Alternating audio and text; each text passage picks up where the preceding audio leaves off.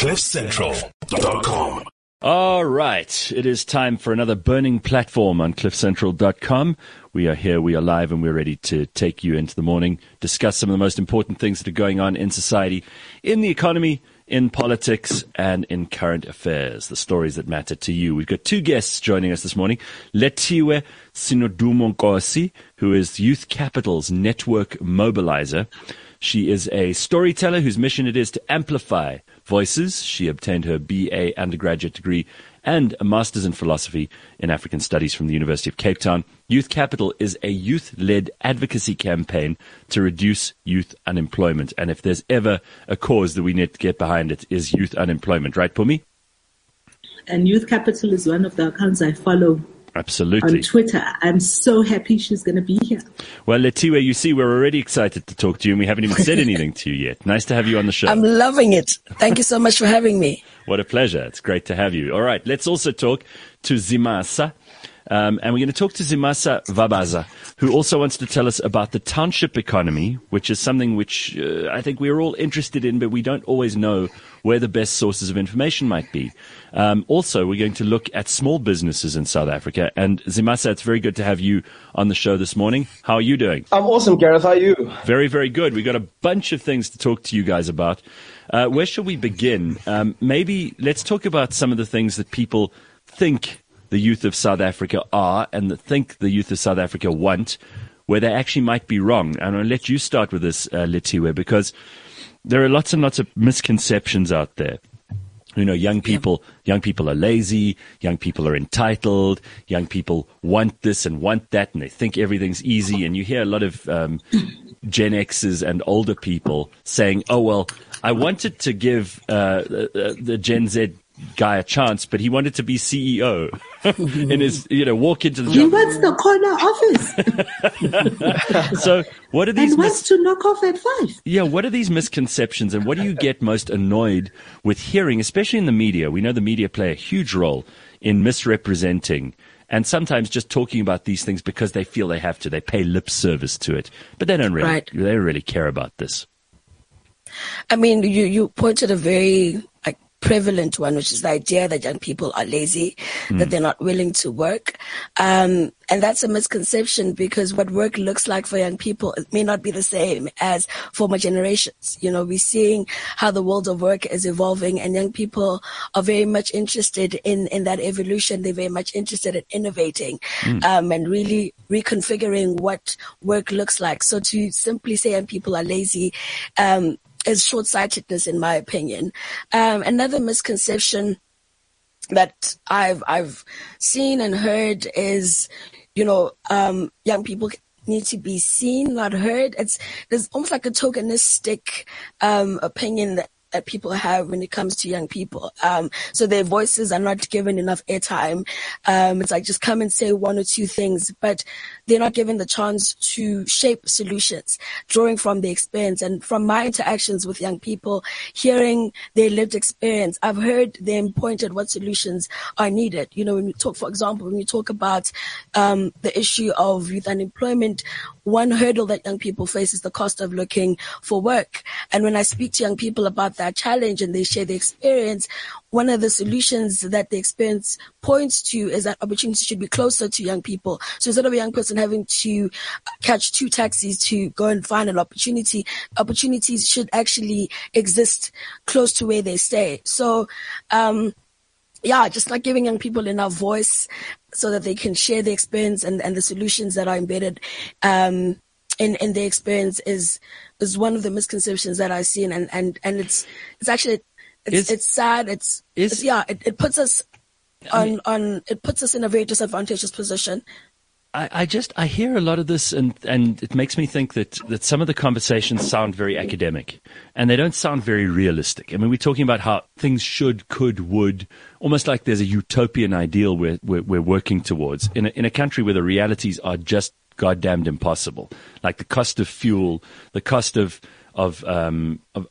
transport as a result of the cost of fuel, You say opportunities should exist closer to people, but I mean, the real opportunities exist in the cities. There aren't a lot of opportunities in rural areas. There aren't a lot of opportunities in far-flung parts of the country. And this is also why I'm thrilled to have Zimasa with us this morning, because when we talk about the township economy, we're not talking about some disorganized, tangled mess like it might have been 20, 30 years ago.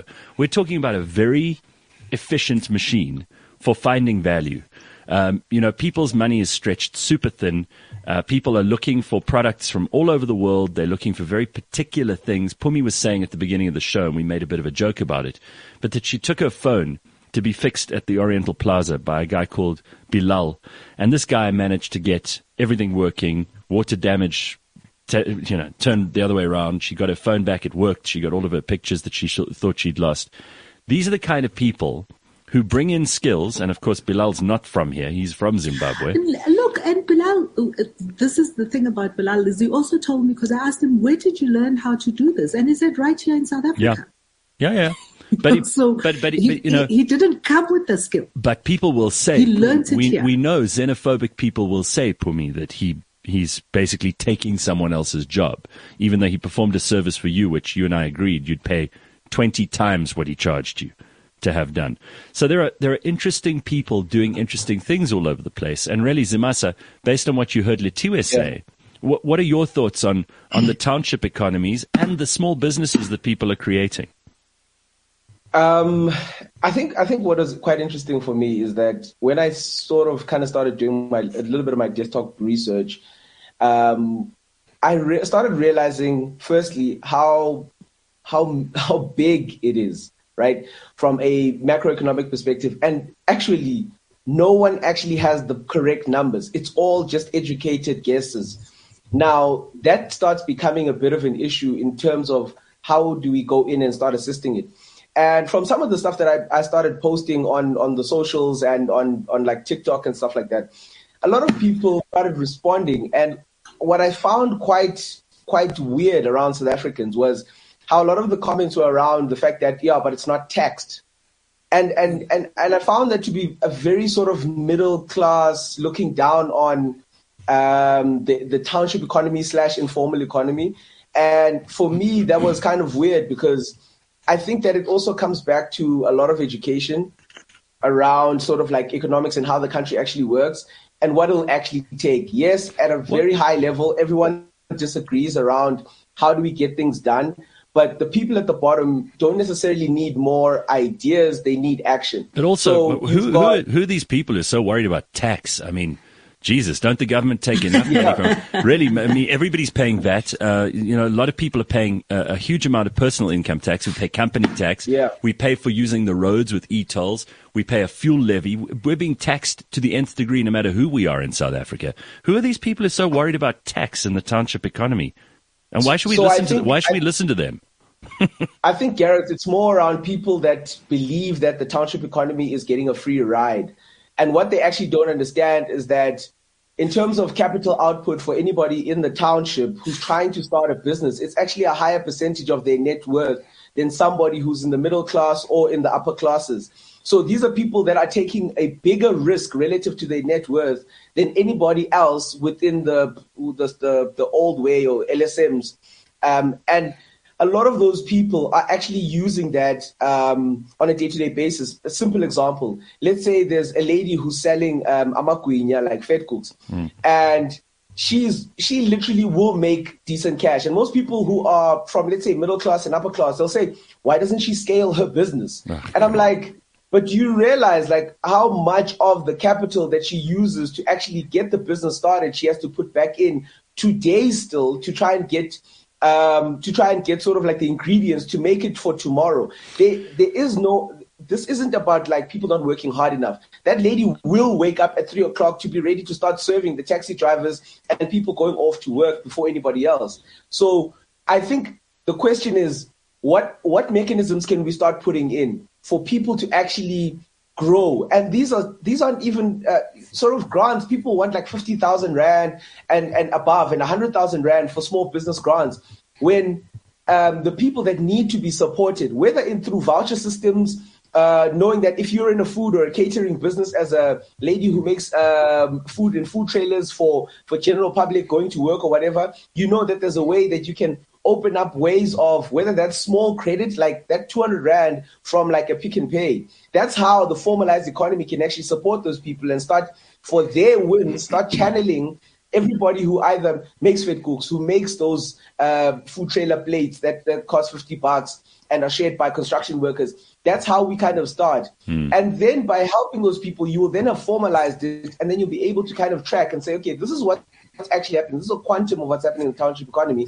And then from there, we can say, how do we assist it? And then ultimately, how do we include it in the overall sort of GDP calculations and projections that the country has? Because if you've got something as sizable as supposedly 300 billion Rand every year being produced in the township, you've got to start finding ways of including that in our sort of metrics of how we want to grow as a country. And the other issue is that we don't have an economic plan as South Africa. Nobody can tell me that this is our strategy. Nobody can tell me that this was a strategy. Government has all these plans, but I want to know what is the actual strategy for the economy? Just the economy. And what are the steps we want to take?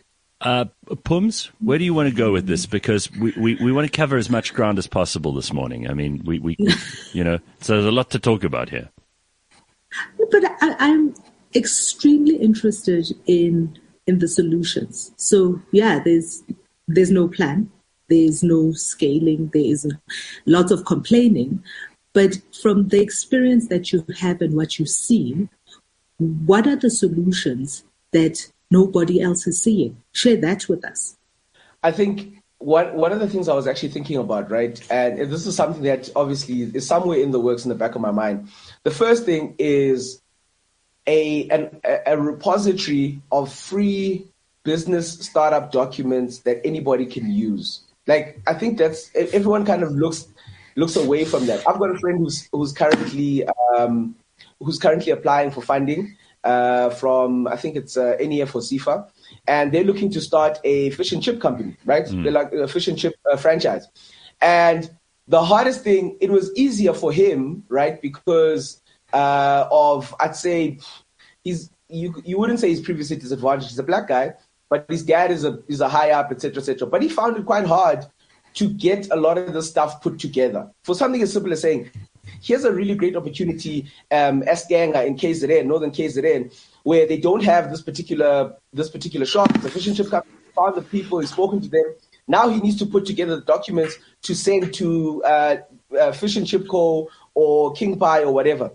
It was actually so tough considering that he needed so much assistance from people relative to him getting this thing right. And obviously the company's got to have its checks and balances. CIFA's got to have checks and balances because they can't just give people anything willy-nilly.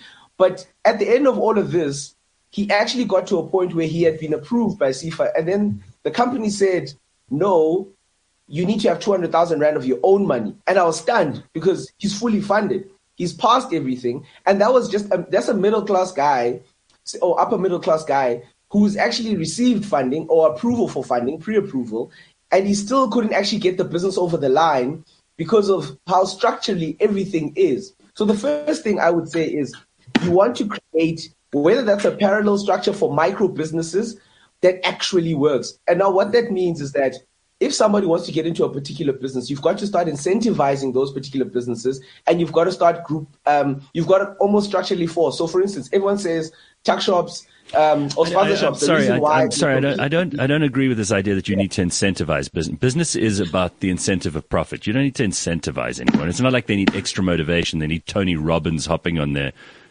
Microsoft Teams meetings saying, guys, you need an incentive to be in business. You're in business because A, you need to survive, and B, you want to make a profit. Those are enough incentives, don't you think? Maybe I'm saying incentive wrong. Maybe I'm saying we need to oil the engine a lot more so that it's quicker to get it up the hill. I have something different, though. I have a different view on that, right? Okay. So the truth is that it's not being done and it's not going to get done. In order to make that kind of a change, you need to be in a position of power, right? You need to be in government. You need to be in the department. That's what you need. And we know that those guys don't care. We know that. We are here So there's no point in kind of bitching about that. Is in this environment that we are in, how do we play through this environment to score the goals, to win? You know, I think one of the things that I find is quite fascinating to experience and watch is how easy it is to kind of go, you know, they don't do this, we don't have a plan, but they, right? As I'm kind of going, okay, so in this environment, great idea. Maybe we need a repository that's got access to all of these documents for young people to get going. There's an opportunity for you and what you do to create that repository. So outside of somebody over there in government or whatever needs to do that, there's an opportunity to do what you do. And this is, you know, one of the things that I really appreciate when I see the work that New Capital is doing as well, is over and above the research is kind of also giving resource and opportunity to young people, but you've got to know where to look. Right? Yeah. And one of the things that, yes, okay. Sorry, I just want to bring Letiwe in, and she's gone all the way to the studio, and she's so far said the least. Go ahead. Oh, no, I just, I want to just share a few, comments on what has been shared thus far. To Samasa's point about how we can support players in the informal sector. I think, and also to your point as well, Pumi, about what can we do now and not point fingers at the powers that be and what they need to do for us.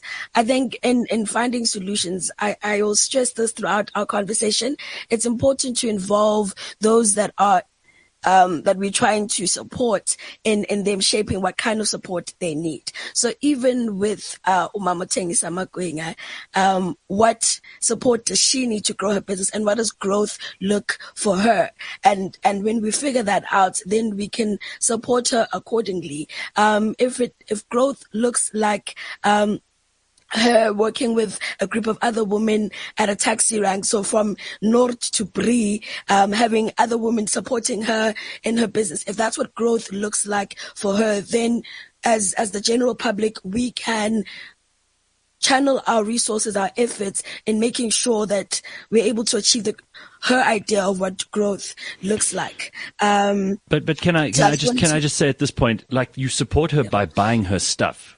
There's this idea that, like, someone needs to come in and hold her hand or give her cash, or, the fact is, if she's selling something of value, the support that you give her is by supporting her business. And I would rather do that in many cases than go to the supermarket and buy straight from them. Exactly. Right. Exactly. Yeah, absolutely. And that's what I'm saying. Like, if her idea of growth, I mean, I've just painted a picture of her maybe wanting to almost franchise her business, where she has other women selling amagwinga in other taxi ranks. But that might not be the case. For her, it's just about increasing her customer base.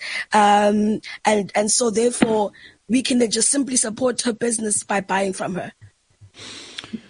I want to talk a little bit more about young people and what some of us older people, later when you said, you're not that old for me. Trust me, I am. Trust me, I am. I feel it every day. I myself, and what was that word, Garrett? Innovate. Innovating. You'll feel your job is innovating. Innovated. Yeah. We'll get to that just now. But no, truly, we have a project that we're working on. And on Monday, why I was in KZN is it was the initiation of the construction part of this project. And we have brought on board 10 young people from this village that we're working with that are going to be part of the construction team, and they're going to get trained up. None of them have ever worked a day in their lives. They're in their 20s and have never worked a day in their lives. And on the first day, right, they were given ample time. This is the time to be there. This is when the construction foreman is going to be here to give the first instructions, get the uniform and the PPE, hana. And one of them doesn't show up. No, it's in their village.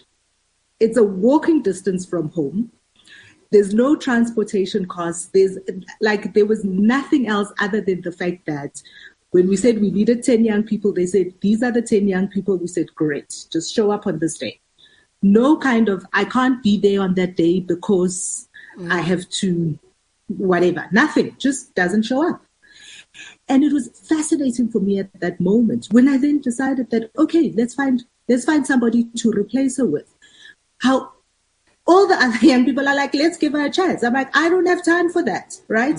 If on day one she cannot show up on time at the appointed place, how can I trust that on day 15 she will arrive? And this is, these are the issues. I work with a lot of young people. These are the issues that we face, right? What is that? What's that lived experience about from your experience? And listen, it's definitely layered.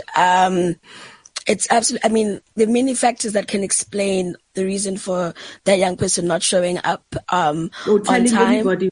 Or telling anybody, right? So I don't want to give a blanket response that, explains her behavior. But from my experience, looking for employment, and I'm going to say this with the caution, I don't want to make mental health the scapegoat, there's no right or wrong. Right? No, and I know this, but I'm not trying to say, many young people are discouraged job seekers, and even when they find opportunities, by the time they find opportunities, there's a lot of challenges that they experience in terms of their mental health that makes them feel not confident to actually even go forth and seize the opportunity. So I say that I think that's partly why, but at the same time, as I said in the beginning, I'm not trying to make mental health challenges the scapegoat for why young people, conduct themselves in the way they do.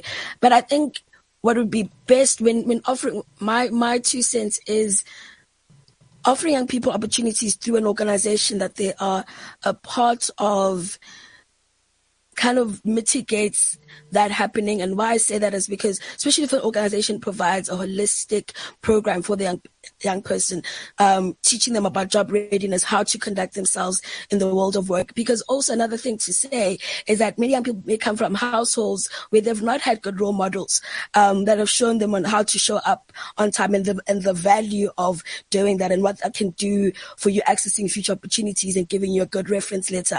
So we've become too soft. Have we become too soft? Yeah. I actually have a very interesting sort of take as well. Look, for me, what I've realized is that my cousin, right, in the Eastern Cape, at Timbaza, he was part of a co-op that got funding from obviously the municipality to start a hydroponic tomato operation. Now, when it first started, he was obviously the one who was driving it, but because of sort of like the funding models, he had to be the person who kind of gets other people to come on board, because he was like, I've got this business plan, but they'll only give it to me if I'm part of a co-op. So, okay, he goes and finds people in the community, blah, blah, that's fine. He gets another, like 4 people, because I think there need to be 5 in the co-op or whatever. They start the operation. Obviously, there's other things on the side. Government, they inflated the thing. It was 4 million funding, 2 million was for the actual sort of like project, and 2 million was used for like the celebrations of opening the project. But that's another story. Let's talk about the actual business.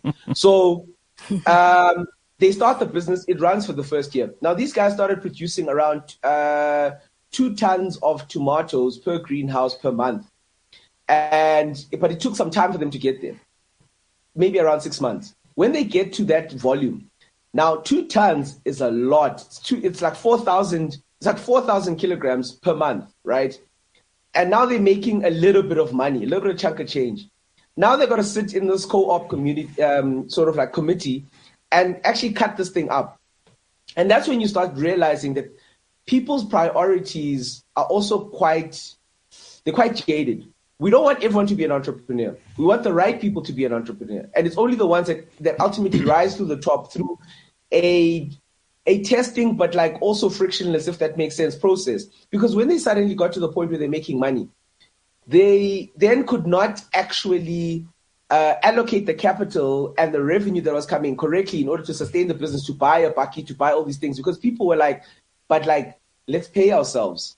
We're making...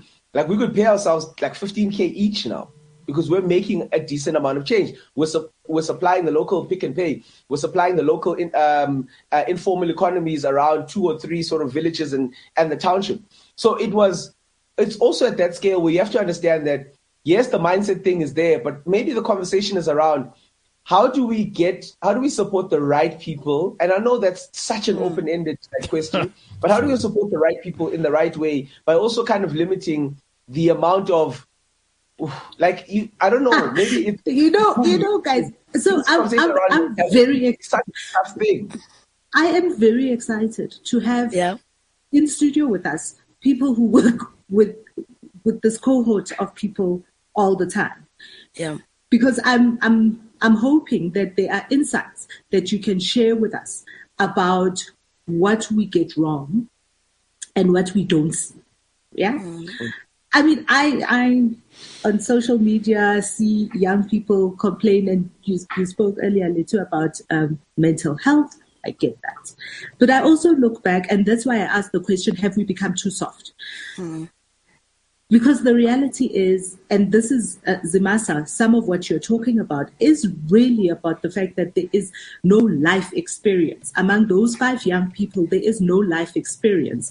Therefore, they are unable to see on the other side of from where they are, right? They are unable to see it because there's just no life experience. They don't know that this is short-termism and all of that kind of stuff. But I think, when I had my first real job after getting my first degree, my boss she taught me how to make her coffee, right? And she said, you have to bring a notebook with you because you must take notes of all the things that you see and learn that I knew and whatever. Y'all, I tell you, I made coffee for that woman every day for a good month and took notes and did nothing else. Asked questions, but made coffee, and her view. And I get it, and I appreciate it. But if I cannot trust you to make me a good cup of coffee once a day in the morning, how can I trust you with any bigger responsibility? I get that, right? Do that to a young person today. What?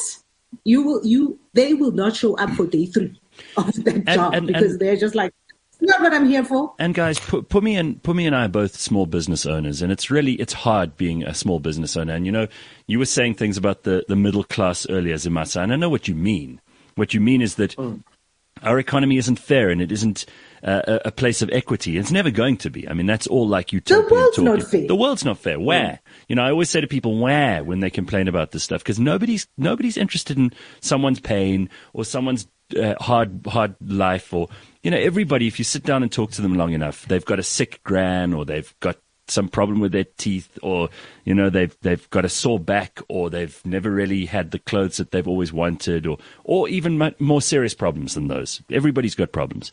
The fact is, I don't want to hear, and nobody in business is interested in hearing someone's sob story. We've had so many reasons in this country to blame government, to blame our parents, to blame resources, the lack of resources, inequality, all of these things. In essence, though, business is about, I'm going to give you something. If it's valuable to you, you'll pay me, whether it's a service or a product. And in return, you have to either give me the money that I demand, or I will sell it to someone else. It's all a very voluntary occupation. It's all the basic idea of the free market. And this is how it works. So when, with all the love in the world, Letiwe, when you're talking about like mental health and how young people are having a tough time, no one in business gives a shit. They'd rather hire someone who doesn't have mental health issues, because then they can make their business more efficient. That's just an ugly truth. It's the way that the world's always worked. If you need soldiers for war, you don't go to the place where people are crying and they're unhappy and they're weak and they haven't done any physical exercise. You draw them from the places where they are strong, they have physical exercise, they're able to wield a weapon. That's how it's always worked. And unfortunately, there are going to be people left behind. And if the excuse is, well, I didn't have anything when I was growing up, or I've got mental health issues, all of that's valid, and I hear you. But businesses are not therapists, and businesses are not social workers, and businesses are not replacement mothers and fathers. Yeah. No, and I completely understand where you're coming from, Gareth, that business is in the business of, making generating a profit. Yeah. And so the time to mentor a young person or to handhold a young person they may not have. And I get where you're coming from when you say that. And so in my mind, as you say that, I think what it points to then is what role do existing organizations, and I saw one of the viewers make a point about the fact that there's so many programs, and maybe we need to evaluate that and say, are we duplicating programs? And if so, can we re-examine that? But I think there needs to be programs then that equip young people and ensure that they are ready for the world of work, so that by the time they work for Gareth or Pumi, they are ready to do what they are required to do. But what does that mean? What is practically, what does it mean? Ensure they are ready for the world of work. We all work, and we all came through the school system as it currently is and got through whatever degrees, and Gareth and I are both lucky in that we had the higher education to be able to get degrees and all of that. Well, I never got mine, but you know. What does that even mean? Like, ensure that they're ready. This is why I'm saying, have we become soft? Because the school system is the school system. For me, I mean, I don't want to sound like you and I are the old people here, but we are, okay? So the reality is we're going to sit here and say, no one's ready for the world of work. Work is damn difficult. No one wants to do it. That's why it's called work. Otherwise it'd be called fun. And no one wants to be the CEO because you have to take all the risks. You have to decide, I'm going to take my own money, put it into this thing. Hopefully it works. None of the staff are going to take that risk. They're going to get paid. But as a result of me taking the risk, I will reap the most reward from it. And if we all do well, obviously then everyone will get profit share and the company will grow and blah, blah, blah. And there'll be more opportunities. But I don't like this idea that you need to be ready for work. I mean, adolescence, people used to start working at 12 years old. And in some households they do already. There are places in rural South Africa, you guys all know this, where the granny is running everything because the parents may not be there. They may have died. They may have been working outside of where they grew up. There are lots of those social pressures that we have to deal with. But some of those kids are growing the vegetables. They're doing the household chores. They are looking after the livestock. They're looking after their younger siblings. That's work. And if they can do it at 6, 12, 15 years old, what the hell is a 25-year-old still doing sitting on their hands? I'll take it as a rhetorical statement. Yeah, it is.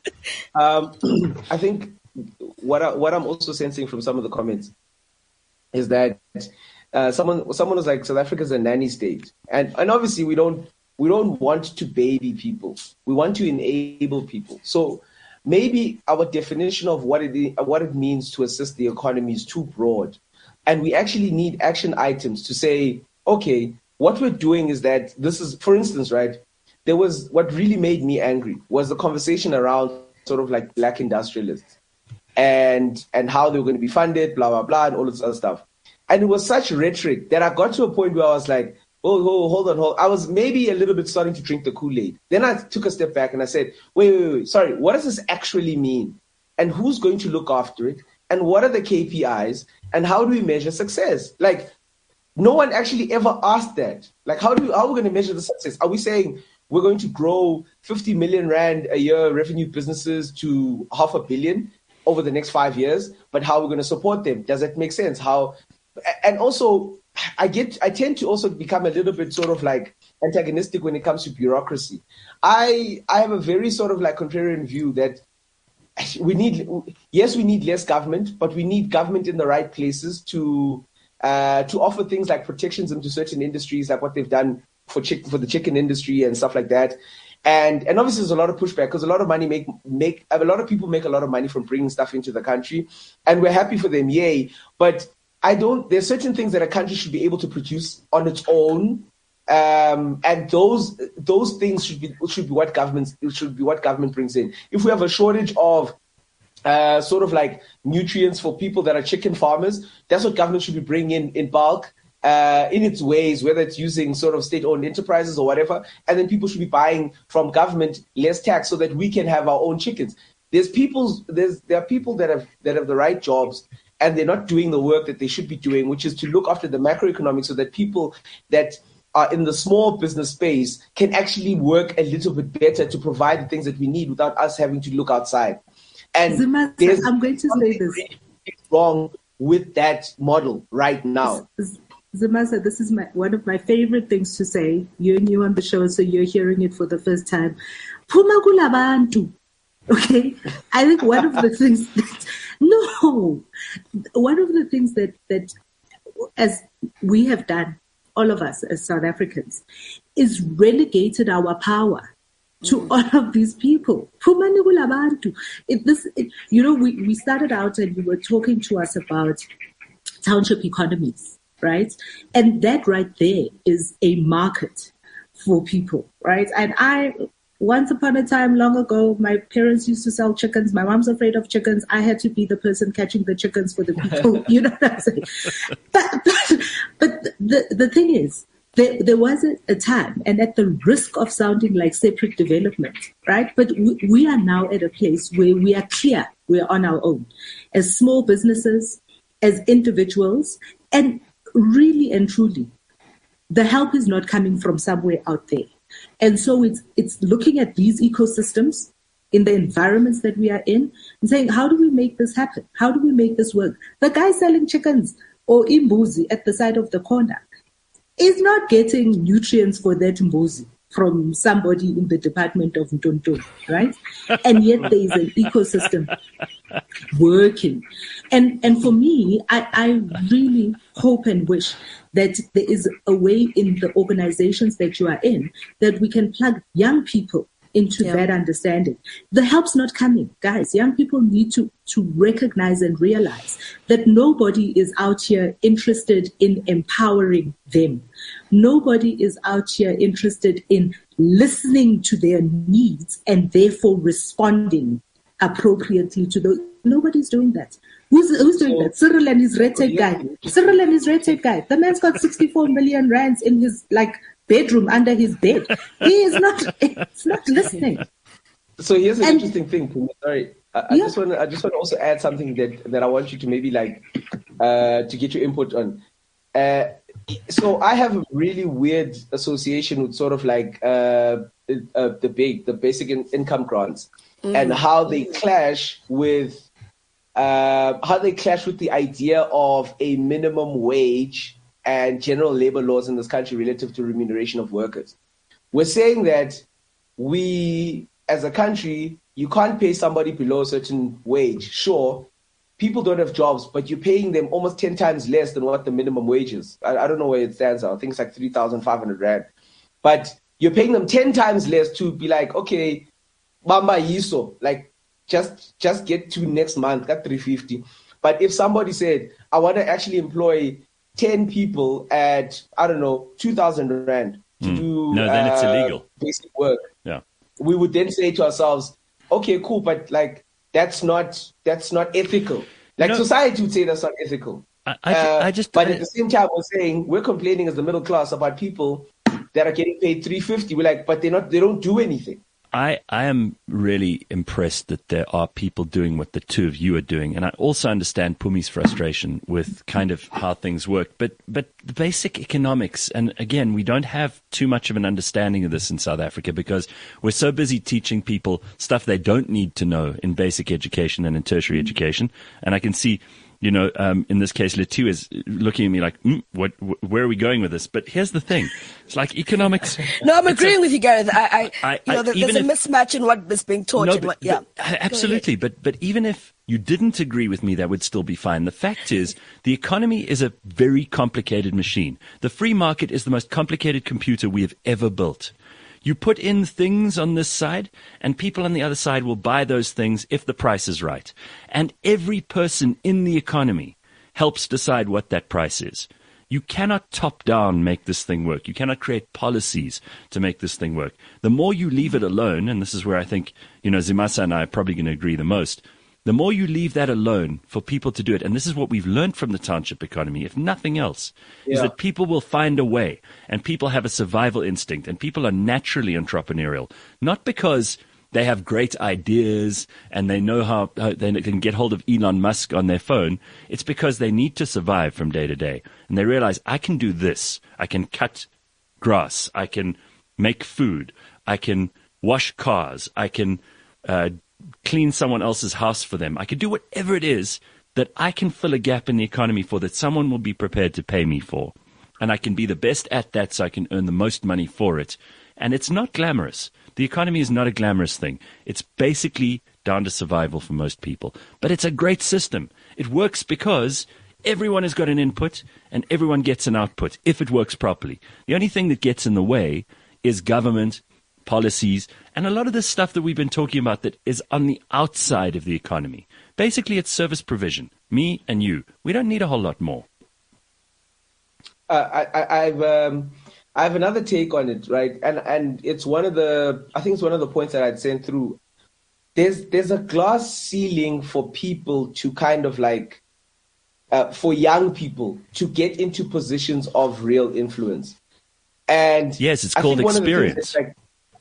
Yes, but now we're using that said experience as a barrier for people. For instance, whether it was a Trevor Manuel or a Tito Mboweni or a Lindiwe Sisulu at 40 years old getting a position of influence, they now see a 40-year-old who has worked in corporate South Africa from the age of 25, 15 years experience, as somebody who's still got to wait to be a DDG or a DG.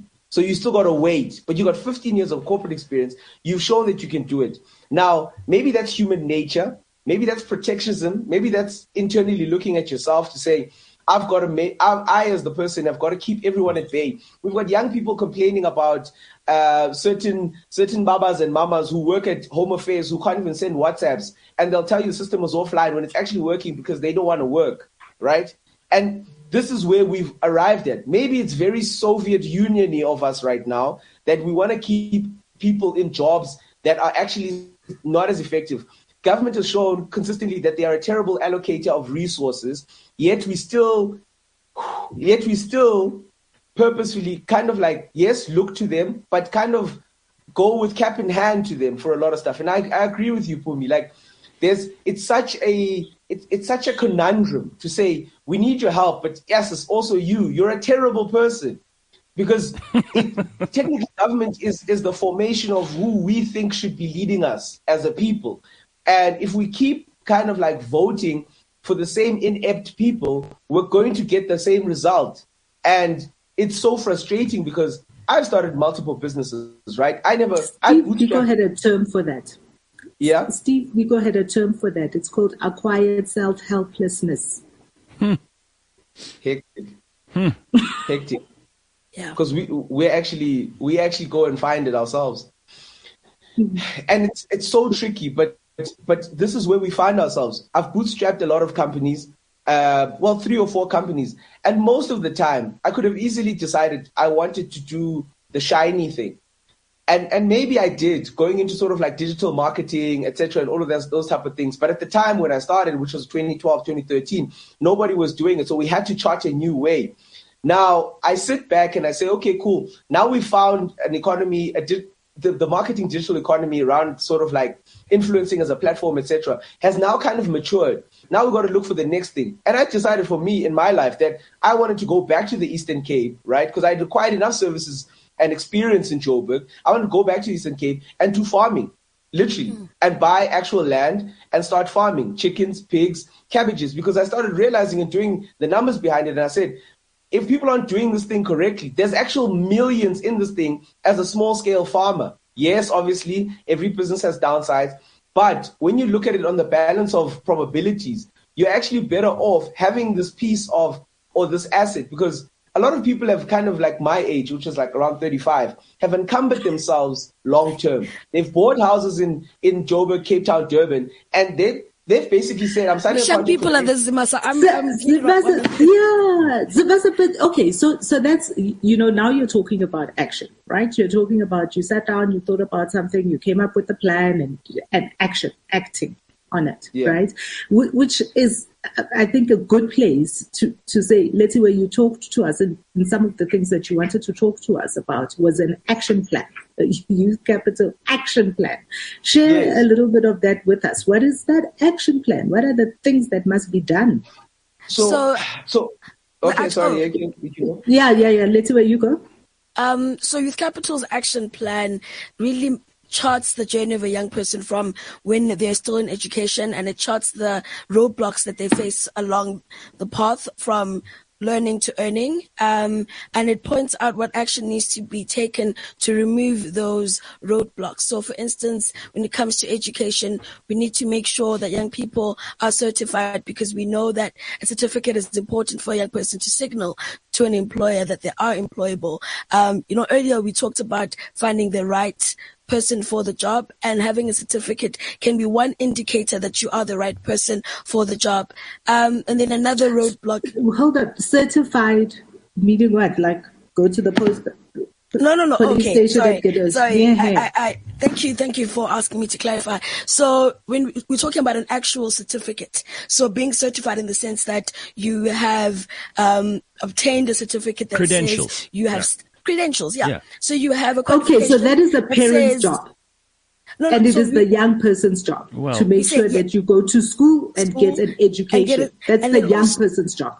That's the young person, but also those in their support system can support them in ensuring that they do get the certificate. Not hand-holding, not being too soft on them, but reminding them of the importance of getting a certificate. Yeah. And then also another call to action in the action plan looks at the need to reduce the cost of living. And I know that, in the world that we live in, it's not an utopian world, and we need to be realistic about what we strive to achieve. But there are little things that we can do to reduce the cost of looking for work. And so under the call to action, make job seeking affordable, we are saying that other means can be used for young people to be recruited. For instance, WhatsApp can be used. WhatsApp bots can be used for a young person to submit their CV, as opposed to needing to catch a taxi, print a CV and submit it. Well, and then also. And then the last part of the action plan, sorry guys, the last part of the action plan looks at how can opportunities, the few that do exist,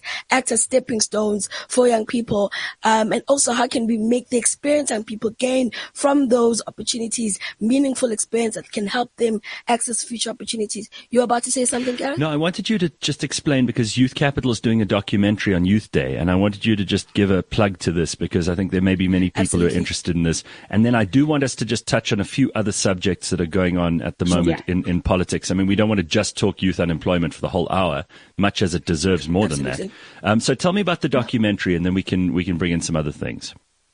Absolutely. So the documentary is titled I've Been Trying 8 Years Without a Job, and it follows a couple of young people who share their experience of looking for work, what challenges they've experienced and what solutions they believe are needed to address those challenges.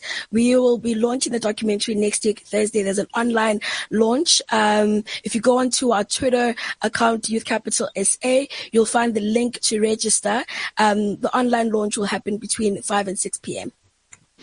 Excellent stuff. I mean, that's a real achievement, and congratulations for doing that. It must have been hard work following these people for that long, especially because they couldn't find any hard work, and it's very, very difficult to show the stories of what people are actually going through if you don't get into their own shoes.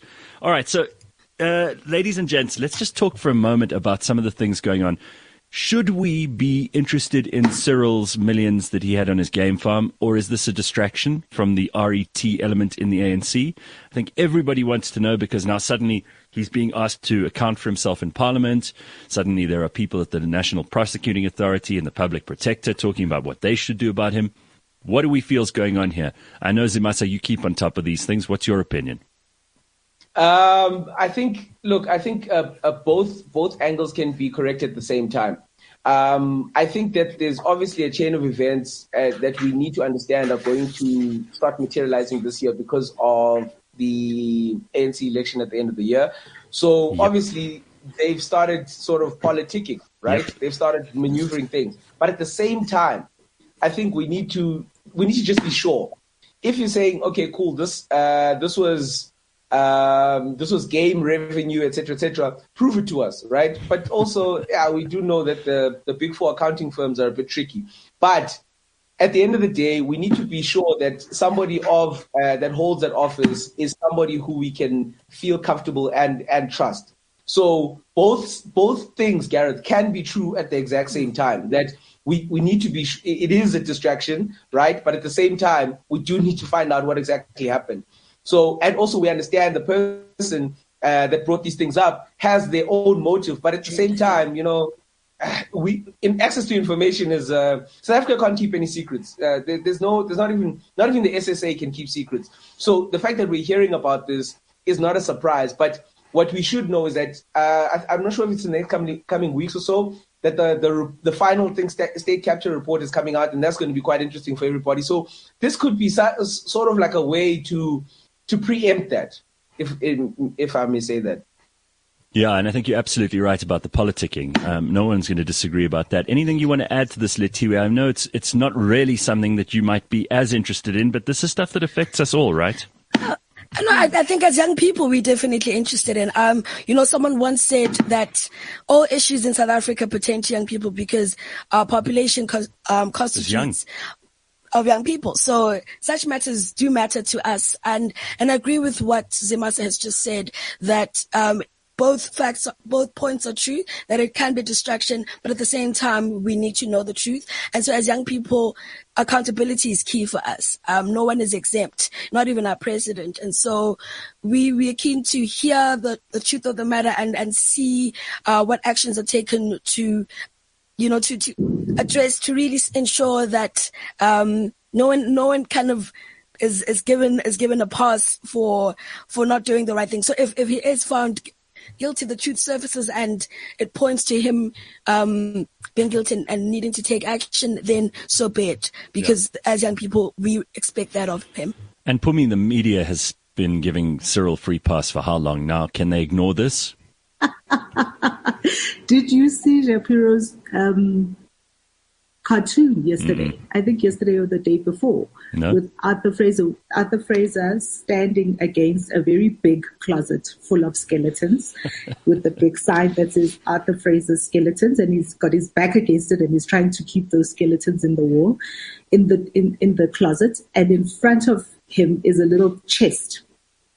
And he's opened the chest and it's got a little skeleton crawling out and he's like shooing it. And in the background over there far away is Cyril Ramaphosa sitting at his desk. And he's shooing the skeleton to say, go to daddy. Go to daddy.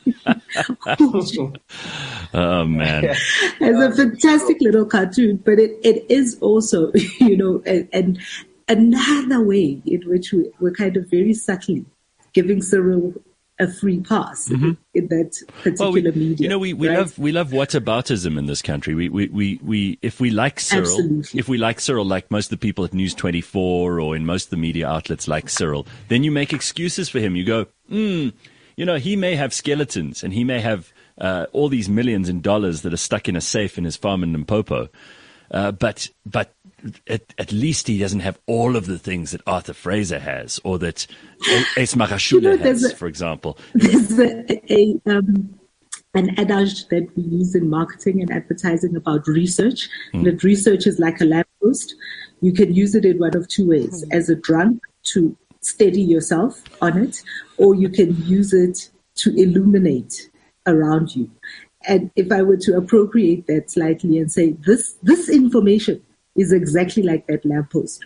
We, the people of South Africa, can use it to steady ourselves and like hold on to it and be distracted and not fall over. Or we can use it as a light to illuminate what's around us and to see more clearly what we are dealing with. I've always said that the problem is not whether the ANC can recalibrate or it needs the right leader or what. The problem is the organization. It's not the person at the helm. The entire organization. To add to your adage, Pumi, sometimes the drunk leans against the lamppost, sometimes it illuminates things, and sometimes people just pee against the lamppost. So we have to decide which one in South Africa we do. So I want to ask our two guests, because I think that there are useful things that we can all share that may be able to help those who are either unemployed, who always get the short end of the stick, who always end up in the most offensive position of all, where nobody really cares about them. Unions don't represent unemployed people. The government doesn't care about them because very often they're the ones who don't go out and vote. Employers don't care because clearly they're not employing them. So they have nobody to represent them in conversations like this. Do either of you know of ways that this cost of living crisis, which is really what we're going through at the moment in South Africa, we know that the petrol price has gone through the roof. We know that Eskom is upping its rates again. We know that we have enormous need in this country and not nearly enough supply, of all things. Are there things that you've picked up in your interactions with people, whether it's in business, in your case, Zimasa, or Letiwe, through the organization that you run? Can you share with us things that you've learned about what people are dealing with and how they're managing to actually make it through the day while all of these things seem arraigned against them? I think I'll start. I think what's always been very sort of harsh but surprising for many people to looking into sort of South Africans or the lower rungs of South Africa is how people have survived on such little for so long. And that in itself is crazy. We applaud people for like ingenuity and making the most out of nothing. But I think that's also just crazy to me. I think what I've noticed is that a lot of people have started to cut away the really sort of like, and I mean, they're almost bare bone at the moment, but they started to cut away things that they don't necessarily need. So you realize that, or that not that they don't need, but things that they would deem at their level to be luxuries. So for instance, I travel across the country for various things. And what I've realized is that something as simple as eating out is relative to which province you're in and how people have started to scale back. Whereas now, because I'm always like close to taxi ranks, etc., I will go in and I'll maybe buy a plate or whatever just to kind of get there and speak to people. I've realized how even though that mama, that baba at the taxi rank who's selling, they are under such pressure because customers have less to spend.